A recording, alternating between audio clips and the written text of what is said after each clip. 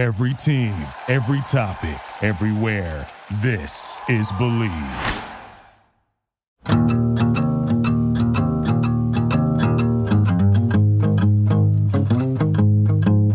Welcome to Voices Behind the Game. It's really cool to be able to do a podcast with your dad. And my dad's Dan Roberts. He's the voice of the Utah Jazz, the inside voice of the Utah Jazz.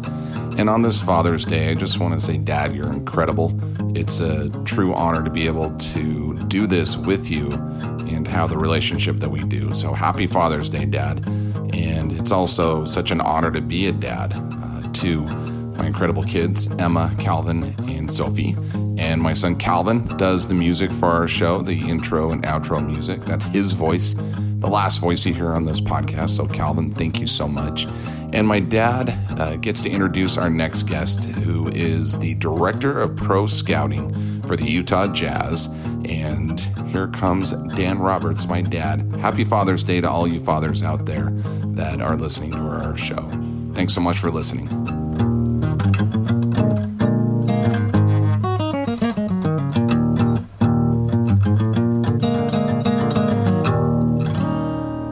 Roberts, my son Jeremy, and I interviewing the person who was very, very pivotal in my life with the Utah Jazz.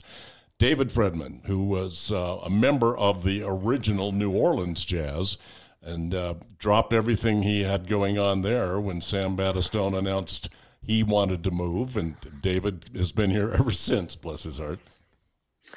Well, that's right. You know, I did have a brief time where I went and joined the Denver Nuggets for 5 years. But fortunately, Larry Miller decided they would have me back. And so I was able to come back and work for the Jazz. But it's been a great career for me. And, you know, that's mainly because of my years with the Jazz. The association with the franchise has been just terrific for my life. Who was running Denver at the time, David?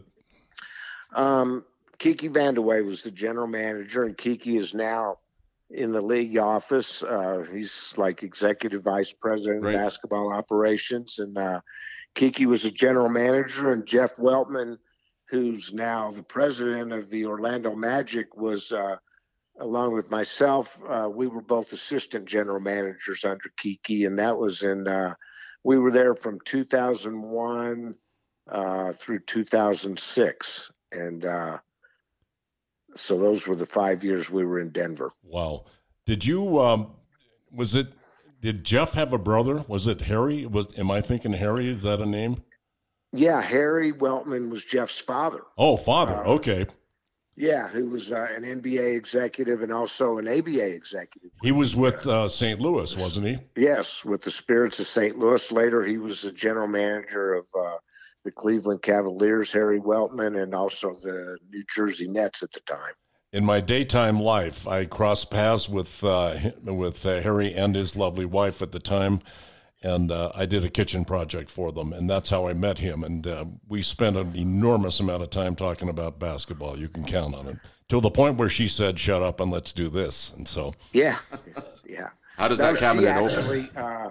His wife at the time was Arlene, and she worked in the NBA league office. I met her separately from Harry.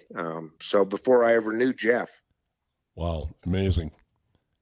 It's to hear you guys, talk about this stuff is incredible. The history and for framework, David, were you in Denver during the Carmelo Anthony and were you there when they signed Iverson, or was that just before? Or just no, after? That was right after. That was right after I left. They signed the following season. They signed Iverson, but I was in Denver when we drafted Carmelo in 2003. So okay, let's talk about that, and then we'll definitely get to the Jazz because I know everybody wants to talk about the Jazz. But did you scout Carmelo Anthony when before you guys drafted him? I did. He was obviously a very good player. Led Syracuse to the national championship in his 1 year there. Right. So he was a talent. He's a prolific scorer as he still is today. But when he came out of school, he was a very good scorer. Was he? was he one of the most NBA ready players you had seen in a while once you guys drafted him?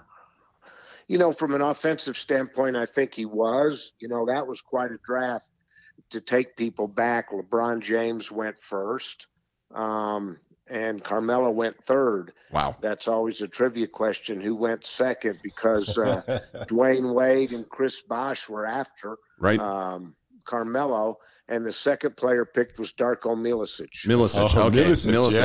Yeah. Wow. And he was that to Detroit? Detroit, yeah. Yes, it was to Detroit. And they were a championship team right around that time, and so they were able to sort of absorb that mistake. Yeah, that was kind of the beginning of the end for Joe Dumars, I think. I mean, that pick. And I get it. I mean, the Eastern European players were pretty, alluring. I think more alluring maybe at that point with less knowledge potentially, and maybe thought he was being daft or something along those lines. But man, to pass up. Yeah, we studied him quite a bit in Denver, and I'll be honest with you, I certainly did not think that he was going to be as big a bust as he ended up being. I thought he was a pretty good prospect when I scouted him over there. So I wasn't totally surprised at the time. It's almost like when you look back at different drafts and people ask me, well, gosh, were you surprised when people went ahead of Michael Jordan? And, at the time I really wasn't. Sure. At that time, you kind of understood what teams were thinking, that, obviously Elijah Wan went first, and, Portland had a pick before Jordan was picked, and Sam Bowie. So they already had a guard. They had Clyde Drexler, so they didn't feel like they needed a wing player or a two guard. And at the time it wasn't as obvious as it was now. So what they say about hindsight, it's 2020. Right. Was Abdel Nabi at Portland then? Because we talked to him a couple of times. No, he had. He probably was around that time frame. If maybe that was a little bit before, because I know he had a great college career at Seton Hall. Or Duke. I mean, I think he went to Duke. Yeah, you're right. He played with Quinn Snyder at Duke. Yeah. No, he did. Those East Coast schools are they all blend together at some point. Yeah. So talking about the draft, David, has that been your specialty? Like, when you got into the NBA? I know you did a lot of different things, but how did you become an evaluator of talent, and was that something you aspired to do? It really was. Bill Burtka, who's at 93 years old, he's still scouting for the Lakers. Wow. Is he really? Wow. Yeah, wow. That's astounding. Bill was here in Salt Lake when the franchise moved here, and he was an assistant coach. Yeah, I remember that. Tom Masalki before he went back to the Lakers. And Bill was the general manager of the New Orleans Jazz. When I got my start, I was a student at Loyola University in New Orleans, and the Jazz were playing some home games there before the Superdome was built, and it was being built, and before it was finished. So I met Bill, and he was the one that hired me.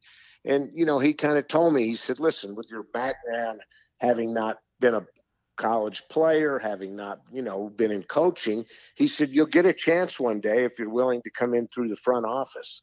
And that's exactly what I did. I was very fortunate to be able to get my foot in the door, and I worked in public relations, and I did about a little bit of everything, when I first started way back in 1974.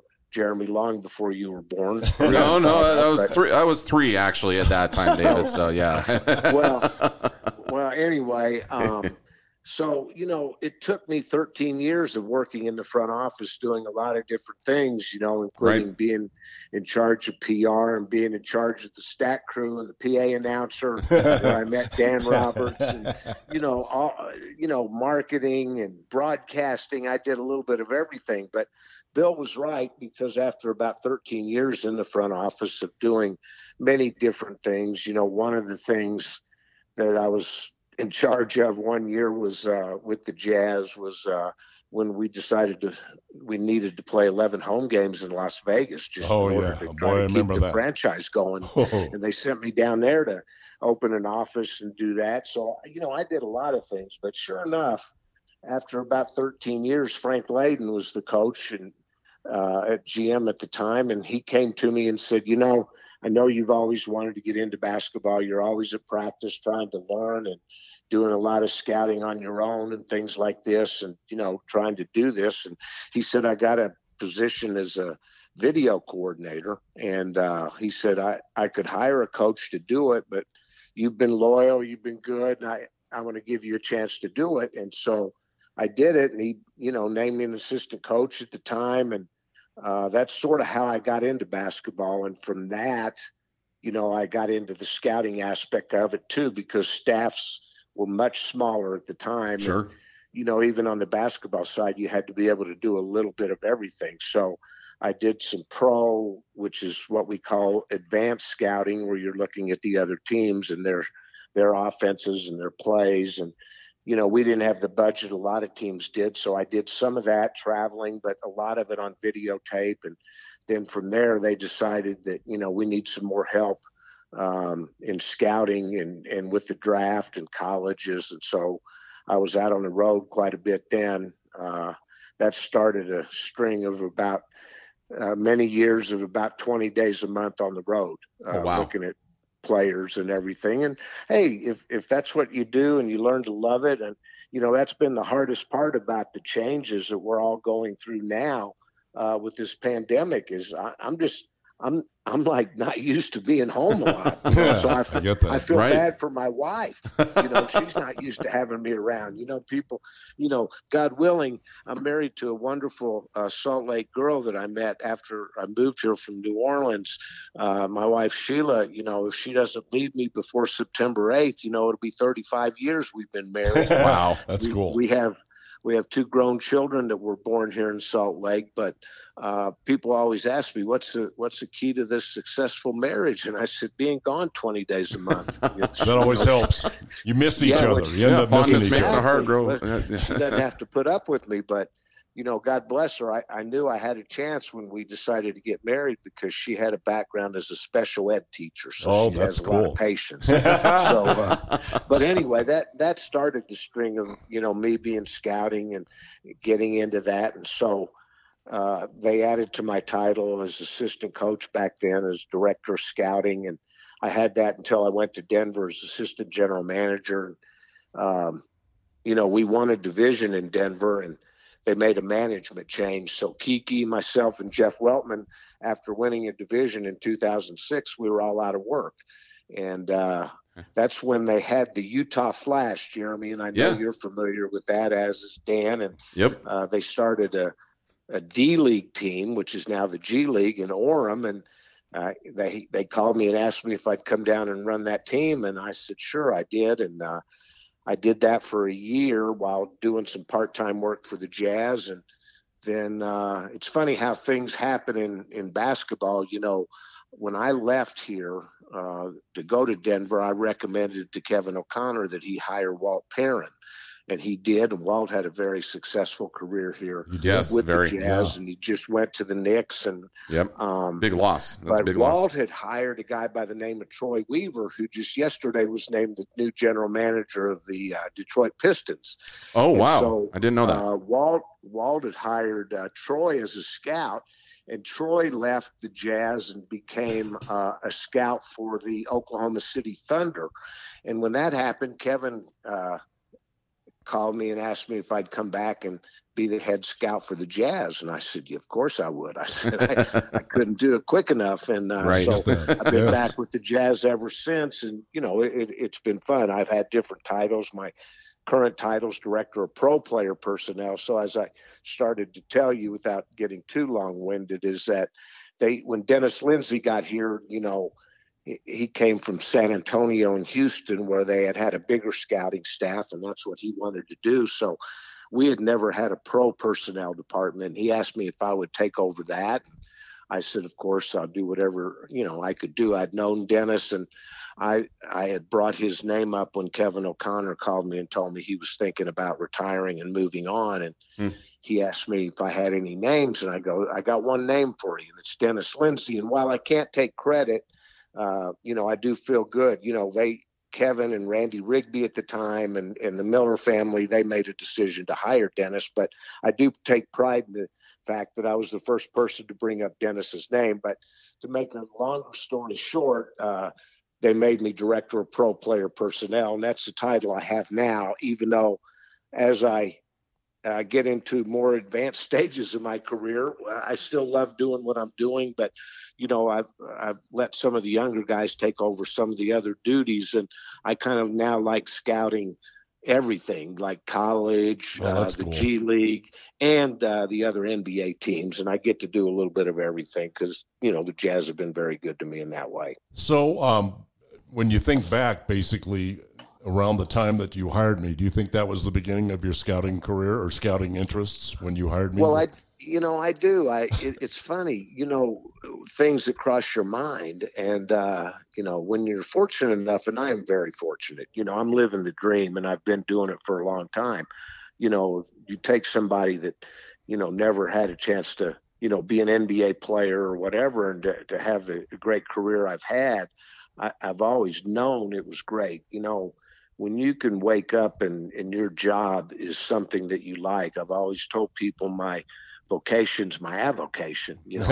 Precisely. I always loved basketball. But you look back over different decisions you've been involved in. And, listen, you're not in this business as long as I have, and you have good and bad decisions. So let's not kid ourselves about that. You're gonna every decision's not going to be good, but it's funny, I was talking to Walt when he got the job in New York, and I told him, I said, Walt, I'm really proud of you. I said, when you look back over a career, I said, two things stand out, at least that day when I had talked to Walt when he took the New York job, was that I said, I hired Dan Roberts, and he's still going strong today, and I recommended you for the job here. And, you feel good about those things. And as I said, I'm not taking responsibility for hiring Dennis Lindsay, but I will take some credit of being the first person to maybe mention his name. Well, the bug in the ear, that's worth the almost a hiring right there. Exactly. Absolutely. And then, I got another one because, you come up with good or bad ideas sometime. And, Dennis has always made it known to people that have asked. I mean, he obviously made the decision to hire Quinn Snyder, but he always brings up, he said, well, Freddie, you were the first person to mention his name to me. Sure. And, just when we were obviously going a different direction, and, Dennis is being the type of executive and person he is, he's not afraid to hear ideas from the staff. And, he goes, give me some ideas, and so, obviously I'd watched Quinn coach in the G League when he was with Austin. And their teams, David, right there. I wanted to hear, and I got a chance to meet Quinn a couple of times, and the one time I actually got to talk with him briefly. I'd mentioned this, and when you were at the D League, when we were doing the Flash, I was a PA announcer there. It was obvious to me that his teams were so. To me, it looked like his teams were so much better coached. I know that's not proper grammar, but they stuck out. The systems they ran, the discipline they had on as a D League team, you just didn't see that. And right. And I remember watching them and thinking, because we knew that Corbin was struggling, and that it pretty much kind of looked like he'd lost the team at that point. And I remember thinking, man, this is a guy that would be a perfect fit for the Jazz. And because of it, just every detail was immaculate. And so it's interesting to hear you say that. And forgive me for interrupting you there. It was fun to see that. One of the things that Quinn's really impressed me with, not away from the actual game, which he's very good at managing games. Okay, take that aside. He's the best I've ever seen in my long career at player development. Yeah. I mean, he has a plan for every player, and he has assistant coaches that obviously can implement the plans, but he is very, very good at getting players better. And that's the Jazz, the modern day Jazz have really, sort of hung their hat on a team that if a player comes here, they're going to get better. And Quinn has a lot to do with that. During the timeouts, it's always fun to look over there and realize how much skilled he is in communication with the younger guys. And you know, you go back to, bless his heart and rest his soul, Jerry Sloan. You did what he said, and you didn't question it. And so Quinn, on the other hand, explains in rational terms from my point of view, and he gets communication across relative to his skills in communicating. I think that's a major, major benefit and something that you don't see too often in a coach. No, that's true. I mean, I will say this is that Jerry always, whether it was his staff as an assistant coach that I was on it for 15 years or I worked with him. Frank was the coach the first couple of those years, but Jerry was never afraid. And he always told the players, hey, if you got a better idea, you know, we can talk about it, but, you know, not necessarily during the game. Or as Frank Layden once told Ricky Green during a game, you know, he wanted him to get up and guard somebody at the end of a quarter, and Ricky kind of slacked off, and the guy makes a shot at the buzzer. And Ricky's explaining why he didn't get up and play him because he thought he might drive around him. And Frank's going, hey, this isn't a debate. Right. It's not a game. Right. So we're not debating. This is what I want you to do. But yet, you know, funny. A lot of coaches, you know, Jerry was never afraid to have players discuss things with him, but obviously he wanted it done his way. Not during the game. Yeah, right. Precisely. Well, and it's in part of communicating is listening. And, you know, that's, I think, just observing it, and I've watched basketball my whole life. I play it, you know, recreationally and whatnot, but and so I don't have that skill that you have an experience. I watch it, you know, I try to divest myself of being a fan. But anyway, it seems like his ability to communicate and listen to what players are doing, both verbally and non-verbally, really helps him in developing players, because every player has a different set of skills. And if you try to develop a player outside of what they're capable of doing, it can make them dejected, and it can really hurt their arc. And I think that's what's impressed me the most about their player development and Quinn's player development plan, is that he seems to really accentuate the skills that players naturally possess, which brings them along in the other things that maybe they're not as good at, but gets them to a higher level than they may have attained otherwise. Well, yeah, you know, it gets back to kind of common sense with this. And, you know, any of us that have ever tried to play golf, and, you know, I always say that because I love to play, and I'm not really that good at it, but I love to play. Right. And it's like when you go out and practice, which isn't very often, but, you know, how many guys practice on their weaknesses? You know, guys that like to hit it off the tee, that's what they're doing. So how many guys are practicing at their short game or whatever? And that is a key part of coaching is to get them to work on their weaknesses, but yet also, you know, keep their confidence going by getting them to even get better at their strengths. And Quinn does a great job at that. Is your job, David, now with the modern NBA, and is it a lot different than it used to be with we always compare it to the NBA of the 90s, maybe the early 2000s, but with the more open style that is played, is it a different type of scope that you have versus what the game used to be? Yeah, it really is. You know, I knew Jerry and even before that, Frank, and a lot of things. And Jerry always admitted it, that made Jerry a great coach, but he kept a lot. He wasn't insecure enough. Jerry was secure enough. He kept a lot of the ideas that Frank had instilled and then just, built on those. And so I pretty much knew based on the system and everything that, you know, Jerry and the great Phil Johnson. I say the great Phil because I'm not sure Phil ever got enough credit for what an X and O whiz he was. Yeah.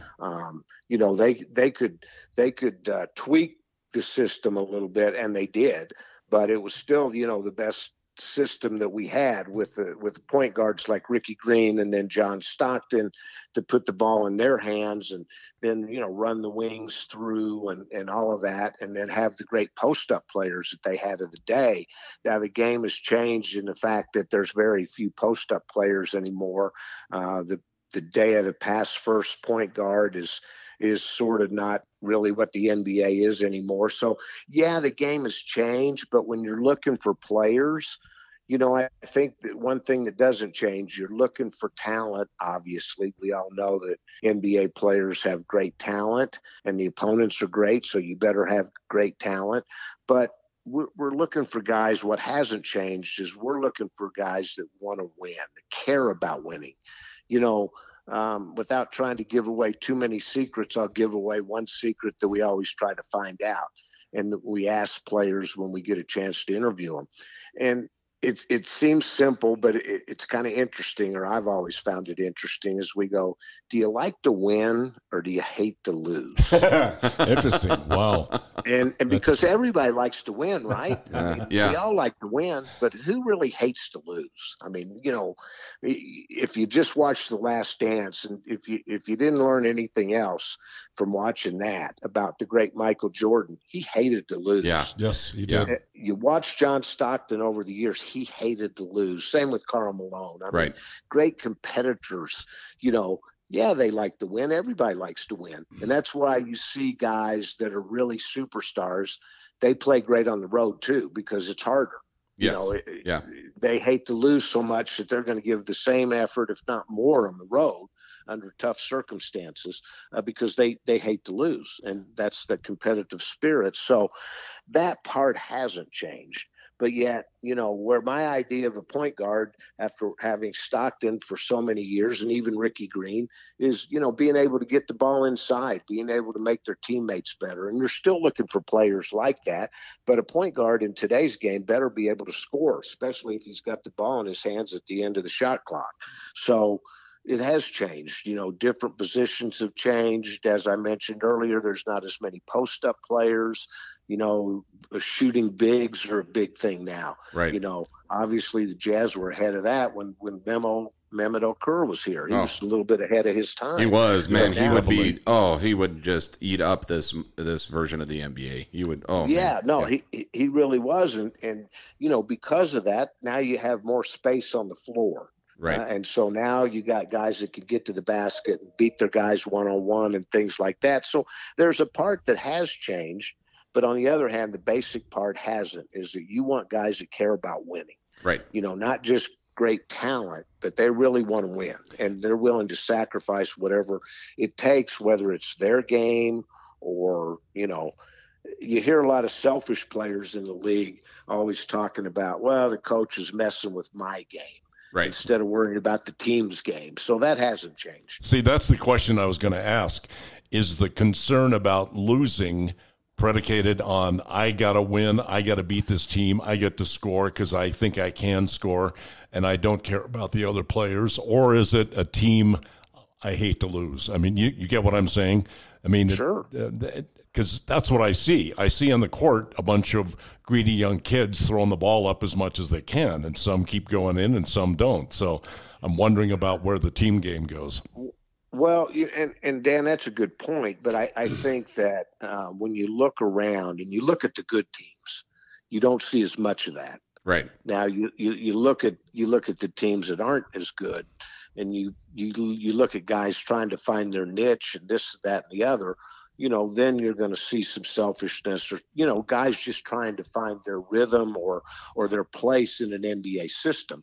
And nobody likes to play with selfish guys. I always use this phrase, but as time goes on, people don't know what I'm talking about. So you guys remember the old Deseret Gym, which was downtown. Yes, absolutely. And in my younger days, I used to go down there at noon all the time and play. Right. And, there were some former NBA and ABA players that would play down there, and you get some pretty good games. But I used to say, hey, I wouldn't want to play with this guy at the Deseret Gym, which was about the highest level I could ever personally play at. But I left. That's funny. Play. That's very funny.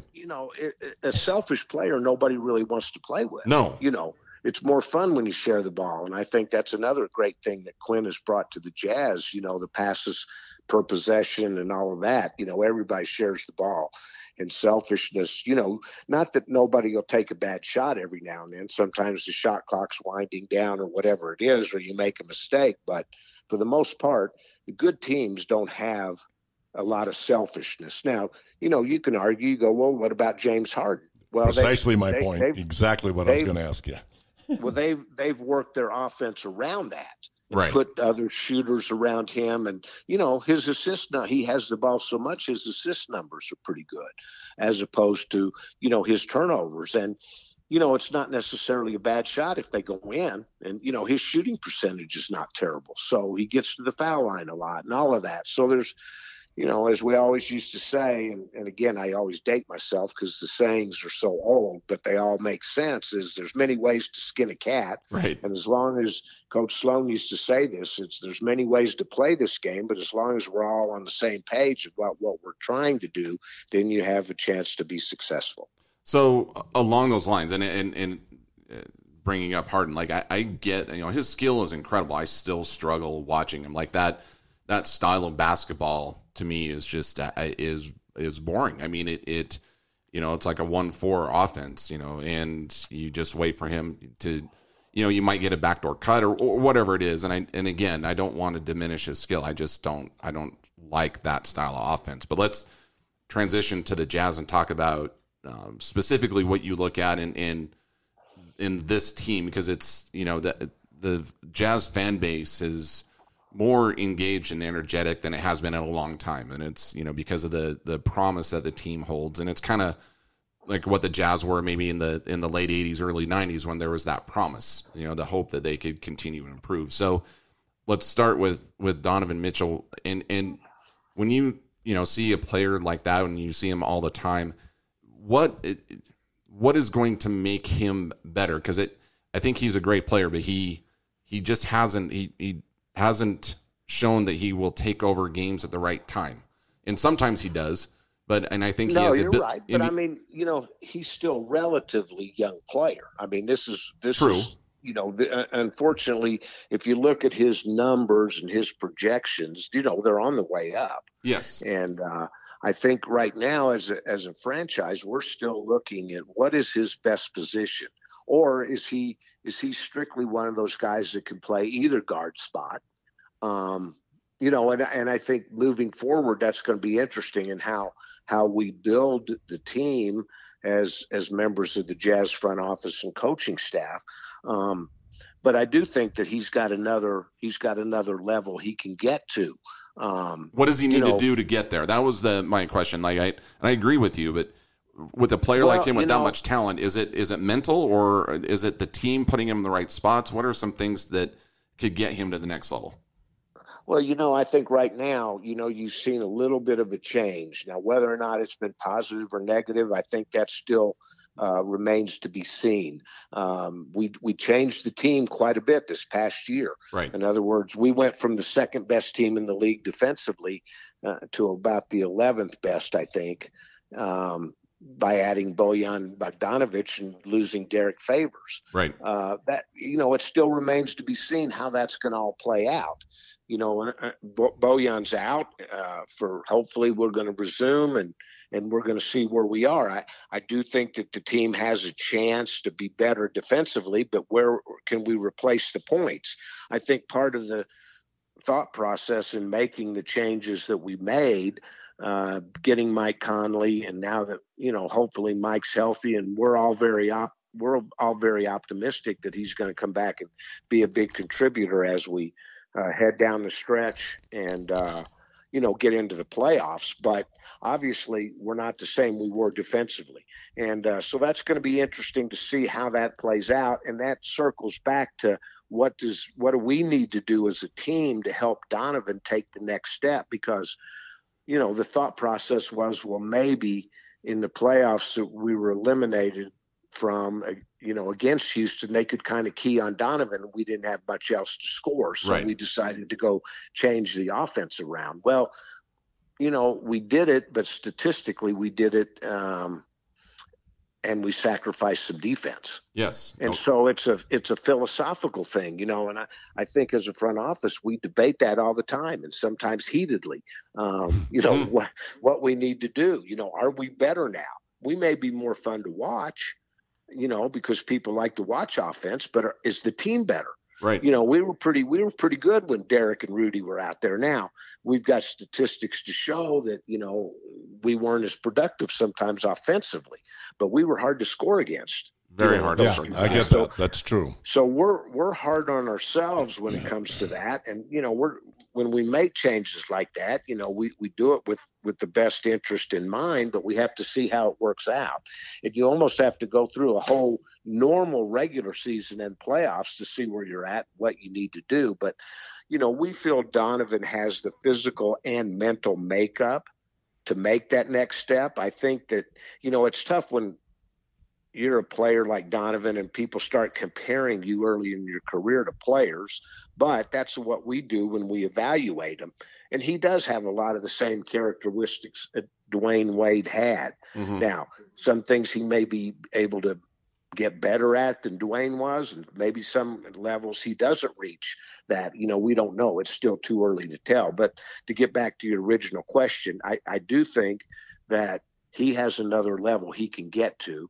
And I think that just by osmosis, if my old science teacher's listening, he would, if he was still alive, he'd probably have a coronary. But we're talking about osmosis. But, as a matter of fact, you remember the word, right? Yeah, but I think he's going to get better, and then I think as his coaching staff and that Quinn's leading, he's going to figure out how we put him in a position to get better.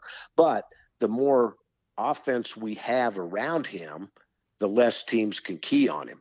And so I think that's a key, and it's not just Bojan, and it's not just Mike Conley. We've added Jordan Clarkson, another good scorer, which I think could take some heat off of Donovan. And so I do think that, if you go back to the Jazz teams of the 90s, especially the late 90s, which was the high point of the franchise to this point, Karl Malone was always a great scorer. But when we got Hornacek, that sort of helped him and opened things up. And he was harder to double. Of course, the rules were a little bit different then. And, the court was spaced a little bit different. But, Brian Russell's coming along and developing. That helped Karl. John being able to get to the basket on the pick and roll. All those things helped when we added Shandon Anderson, in the open court, things like that. So I think all those things will eventually help Donovan also. Do you? I read an article on ESPN a couple of days ago implying that Donovan was heading for 120 when he gets a contract time. Is he planted here? Do you think we can keep him on that basis? And I don't mean to throw you under the bus with that question, but it's always in my mind when I watch him play. Well, and you know what, it has to be. And again, being in this market, we're wounded already. We've had a great player that we drafted and developed leave us. Right. Gordon Hayward left us. And you know what? I'm a great believer in the rules. I think, a lot of people got upset, and I understand fans getting upset, but I think if a guy, one of the things about Gordon, in my opinion, he gave us everything he had. And the rules said he could leave, and he wanted to go play for his old college coach or whatever reason, and he left. And so I know that people will get paranoid. You worry about it. Can we keep Donovan? But, I think Donovan has shown that he likes Salt Lake. But Donovan wants to win, and I think he believes this group can win. But, you never really know. I do think that we have a great chance to keep Donovan. I think he likes our front office. I think he likes our coaching staff. I think he likes his teammates. But, nobody can answer that question except for Donovan Mitchell when the time comes. Yeah, I get that. So moving on, and I agree. And talking about the rules, I mean, the rules do favor the Jazz with regard to rookie contracts and extensions and matching and all that. So that is in the Jazz's favor right now. With moving to Rudy, so and his the way he affects a game, I think, is just incredible. And I don't think that it's possible unless you are a very high IQ basketball fan to really gather all the immense ways that he affects a game. One of the ways he does affect it is offensively, but he also is limited offensively. So with regard to Rudy, is he at his ceiling offensively, or do you see the ability to add maybe, within a 5 to 10 foot, getting better and more comfortable in that range in game situations versus practice? Well, I do think that, Rudy's a tremendous worker and has tremendous work ethic, and he takes tremendous pride in what he does. So, I do think there's a little bit of a a little bit of a ceiling left in Rudy's development offensively. The one thing that we don't talk about that much that I think Rudy can really help with is, as the court is more spread out these days, is Rudy's a good passer. Yeah. And he likes to pass.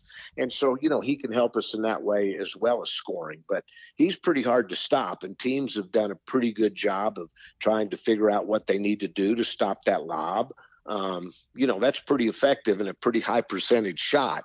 But, I know fans, we used to get the same thing about Mark Eaton all the time, and then when Mark was gone, it goes, oh, what are we going to do? How are we going to stop teams from scoring? Right. Mark was 2-time defensive player of the year and led the league in defensive rebounds and, all of those things, plus Mark with his physique was one of the best screeners to ever play in this game. Oh. It's funny whether it was Hornacek or prior to that, Jeff Malone, as soon as they got here, they knew which side they were coming off when we used to run a play called single double, where there was a double screen on one side or a single screen, which wherever Mark was is where they wanted to come off because that was the best screen.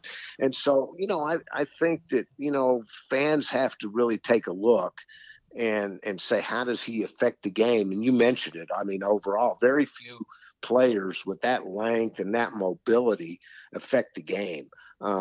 So, I do think he's got another level to improve a little bit, but will he ever be as good of shooter or offensive player as he is defensive player, shot blocker, rebounder? Probably not. But the Jazz don't need that, though. I don't think that they need him to be that good. They just, I think, but for his drive and going back to what you're talking about, his work ethic, I think that, if he could, because I think he has the hands and the skill to do it. It's just getting comfortable in game situations when you're getting bumped and it's just you're at a different level of intensity to be able to gather yourself and hit some of those little more agility-based shots that I do think he can do. The one time the one time I saw him cave in, though, was 2 years ago with Antetokounmpo. Got on him and just was beating him up and throwing him around, and he came out, and then Favors came in and put the clamp on Antetokounmpo. It was very cool to watch that happen. But Rudy got flustered, but the next time we played Milwaukee, the next year, he came back and did a great job on Antetokounmpo. Yeah, that goes back to his pride that I talked about earlier and his competitiveness. So, yeah, he figures it out. And he's a very valuable piece, I think, to what we try to do. And you talk about how does he affect Donovan's game, and and again, I think either one of those guys could be successful without each other. But I think together they make our team a lot better together. For sure. Let's talk about development and. The Jazz are. It seems like the Jazz yourself, the entire scouting team is just active constantly. That there's a lot of diverse use of two-way contracts, calling people up, keeping contracts pretty fluid at quote unquote at the end of the bench, so that you can like a Rajon Tucker that you guys signed. So. How do you see talk about the importance of developing in the G League as the rules get tighter for being able to send people back and forth, and also about how valuable draft assets are to teams and especially small market teams in developing going forward? Yeah, I think they're very valuable, and I think again. I've been responsible when they've called on me to bring up guys, and I've had guys brought up, and they didn't work out at all. But then every now and then, you're responsible for bringing a guy in like Royce O'Neal, and all of a sudden that hits, and that's very important to a small market team. If you can bring a guy to minicamp like we were able to do with Royce, and then we didn't get him that year.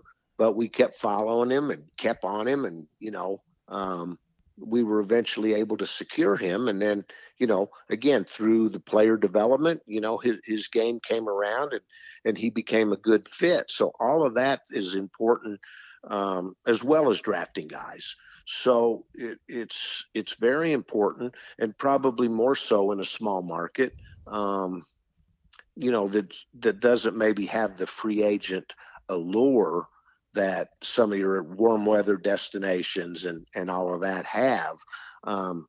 But, sometimes Dennis Lindsay will good naturedly, we get on each other good naturedly a lot. Sometimes it's not as good natured, but he'll say, he'll say to me, "Hey, Freddie, how long are you going to hang your hat on Royce O'Neal?" And I said, "As long as he's here, Dennis," because I've had some guys that we brought up that didn't work out so well. So, obviously, as I said, nobody's a genius in this. You take your shot and you take your chances. And, for me, as a scout overall, as I mentioned earlier, I knew Frank, I knew Jerry, I knew the system.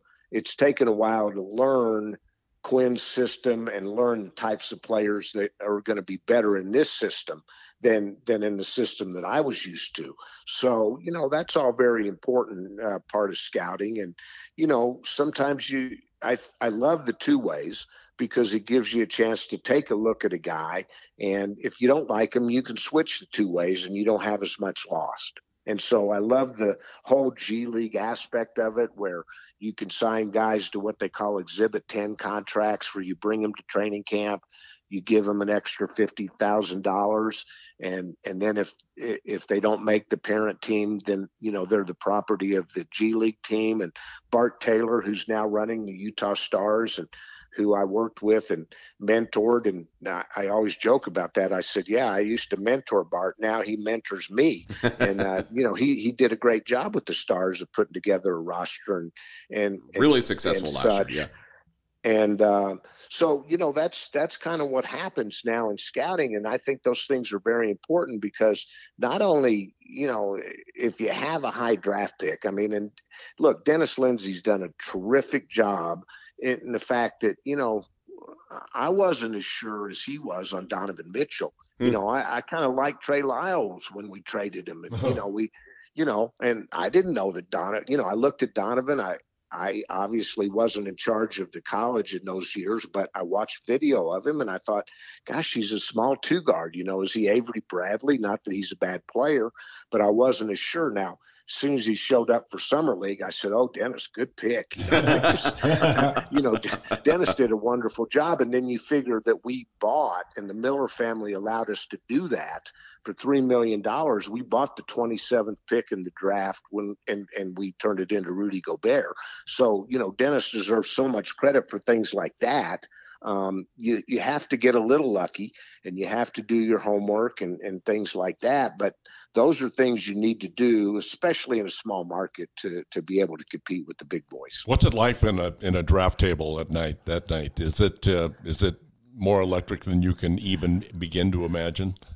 Well, it sort of is, but it's almost like it's a little bit like coaching or anything else, Dan, or, even when you do the PA, or Jeremy, you do the PA, whenever things like that, the more prepared you are, the better you are able to react to situations. So usually it's like a game. If you're prepared, for what the other team's doing or your own game plan or whatever, it's a lot easier to implement. The draft is much the same way.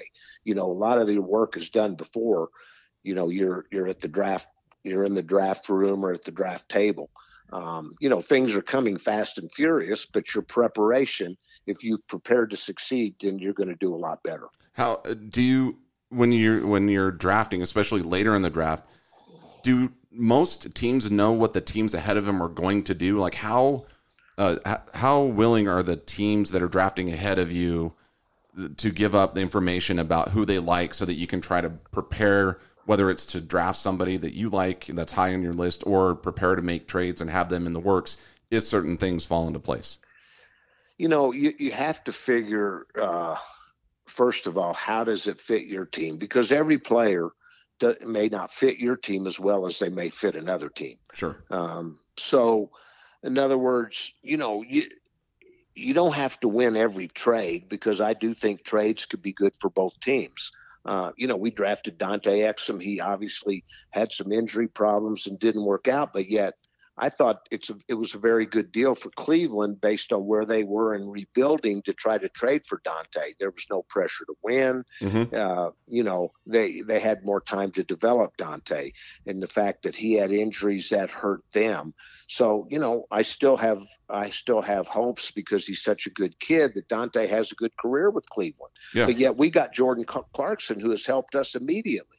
And, he wasn't going to do the same for Cleveland because they weren't a playoff team. Not to belittle Dante, but I think Clarkson is, no question, infinitely for what we better. needed at the time. Yes. But yet, but who knows what's going to be, 3 to 5 years from now and all that. I think Cleveland, they took a pretty good chance in what they were doing because they knew they weren't going to keep Jordan Clarkson. So why not roll the dice? And you can do things like that when your team is not expected to compete and win playoff series and all of that. So, there's always those factors. But, to get back to your question, do you know what teams are going to do? You don't. We have what we call intel. You try to get as much information as you can, but you also have to know who you like, who you're going to target. Dennis has done a great job of that. We knew we liked Rudy, so he was going to figure out as the draft was going on and Rudy was still available, what teams might be willing to trade or sell a draft pick.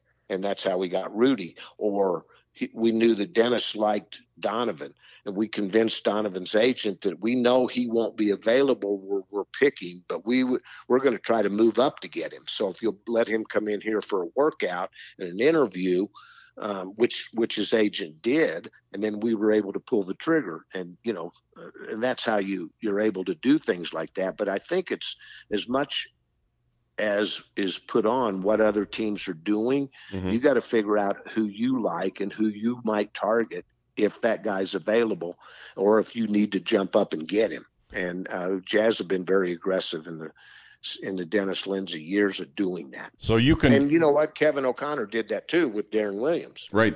You can do that. I mean, you could, and forgive me the callous observation, you could change your mind during the course of a draft if it's necessary, and you can put all the parts and pieces together. I mean, that happens, right?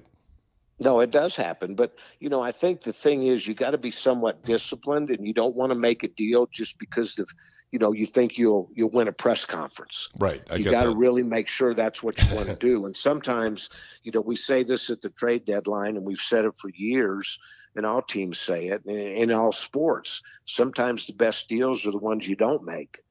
But right. Some teams just they can't stand it. They got to make a trade, so they're gonna.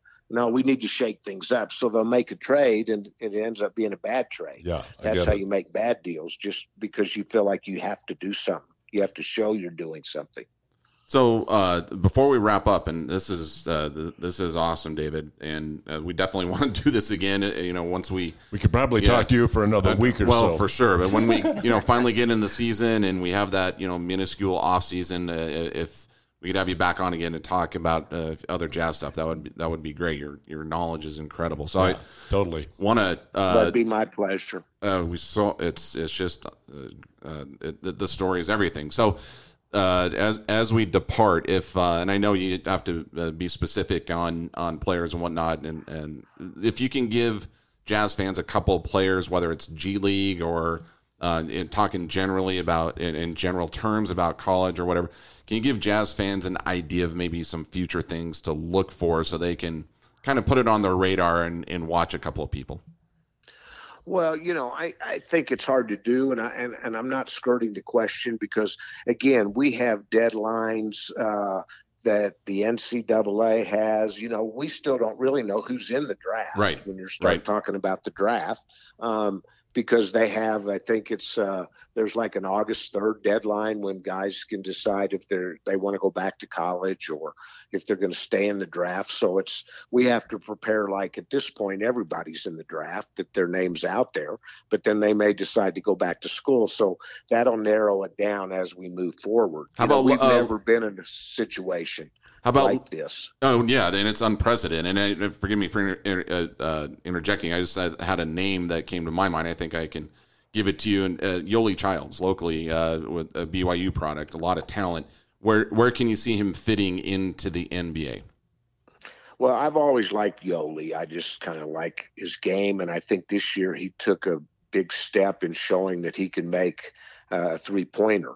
I like his length, and I like his ability to compete. And then, all the intel that I have on him is he's a wonderful guy and a hard worker. So I do think he's got a chance to play in the NBA now. He's got to get in the right situation, and, who knows if he goes with a team that has a roster spot or not. Sure. There's so many things that are subjective, but, Yoli Childs is going to make money playing basketball somewhere, whether it's here or overseas. But in my opinion, he does have enough talent to be in the NBA. Perfect. That's and I appreciate that. That's great information. The time I saw him play, he's pretty tough. You could see it in his eyes. He could recognize the superiority that he had occasionally on an opponent. Well, I like that. It's crazy because he's, I think, 23 or 24, and in the modern NBA, a lot of people consider that a negative because he's quote unquote too old. Yeah. And because you're looking at developing players and their upside, but to have that maturity and to be able to have that kind of skill and willing to mold, I think he does have a good shot to fit in somewhere and have a long career. So, David, thanks so much. It's just been an absolute pleasure, and we stay healthy, stay safe, and hopefully the NBA will get this bubble thing right, and it won't look like John Travolta in Bubble Boy.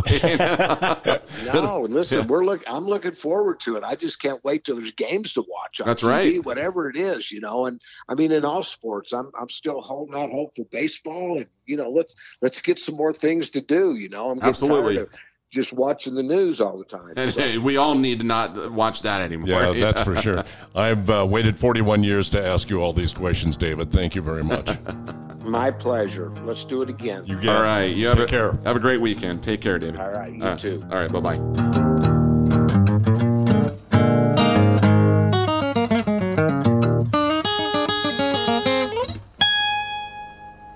That one was good. Thank you for listening to Believe. You can show support to your host by subscribing to the show and giving us a 5-star rating on your preferred platform. Check us out at Believe.com and search for BLEAV on YouTube.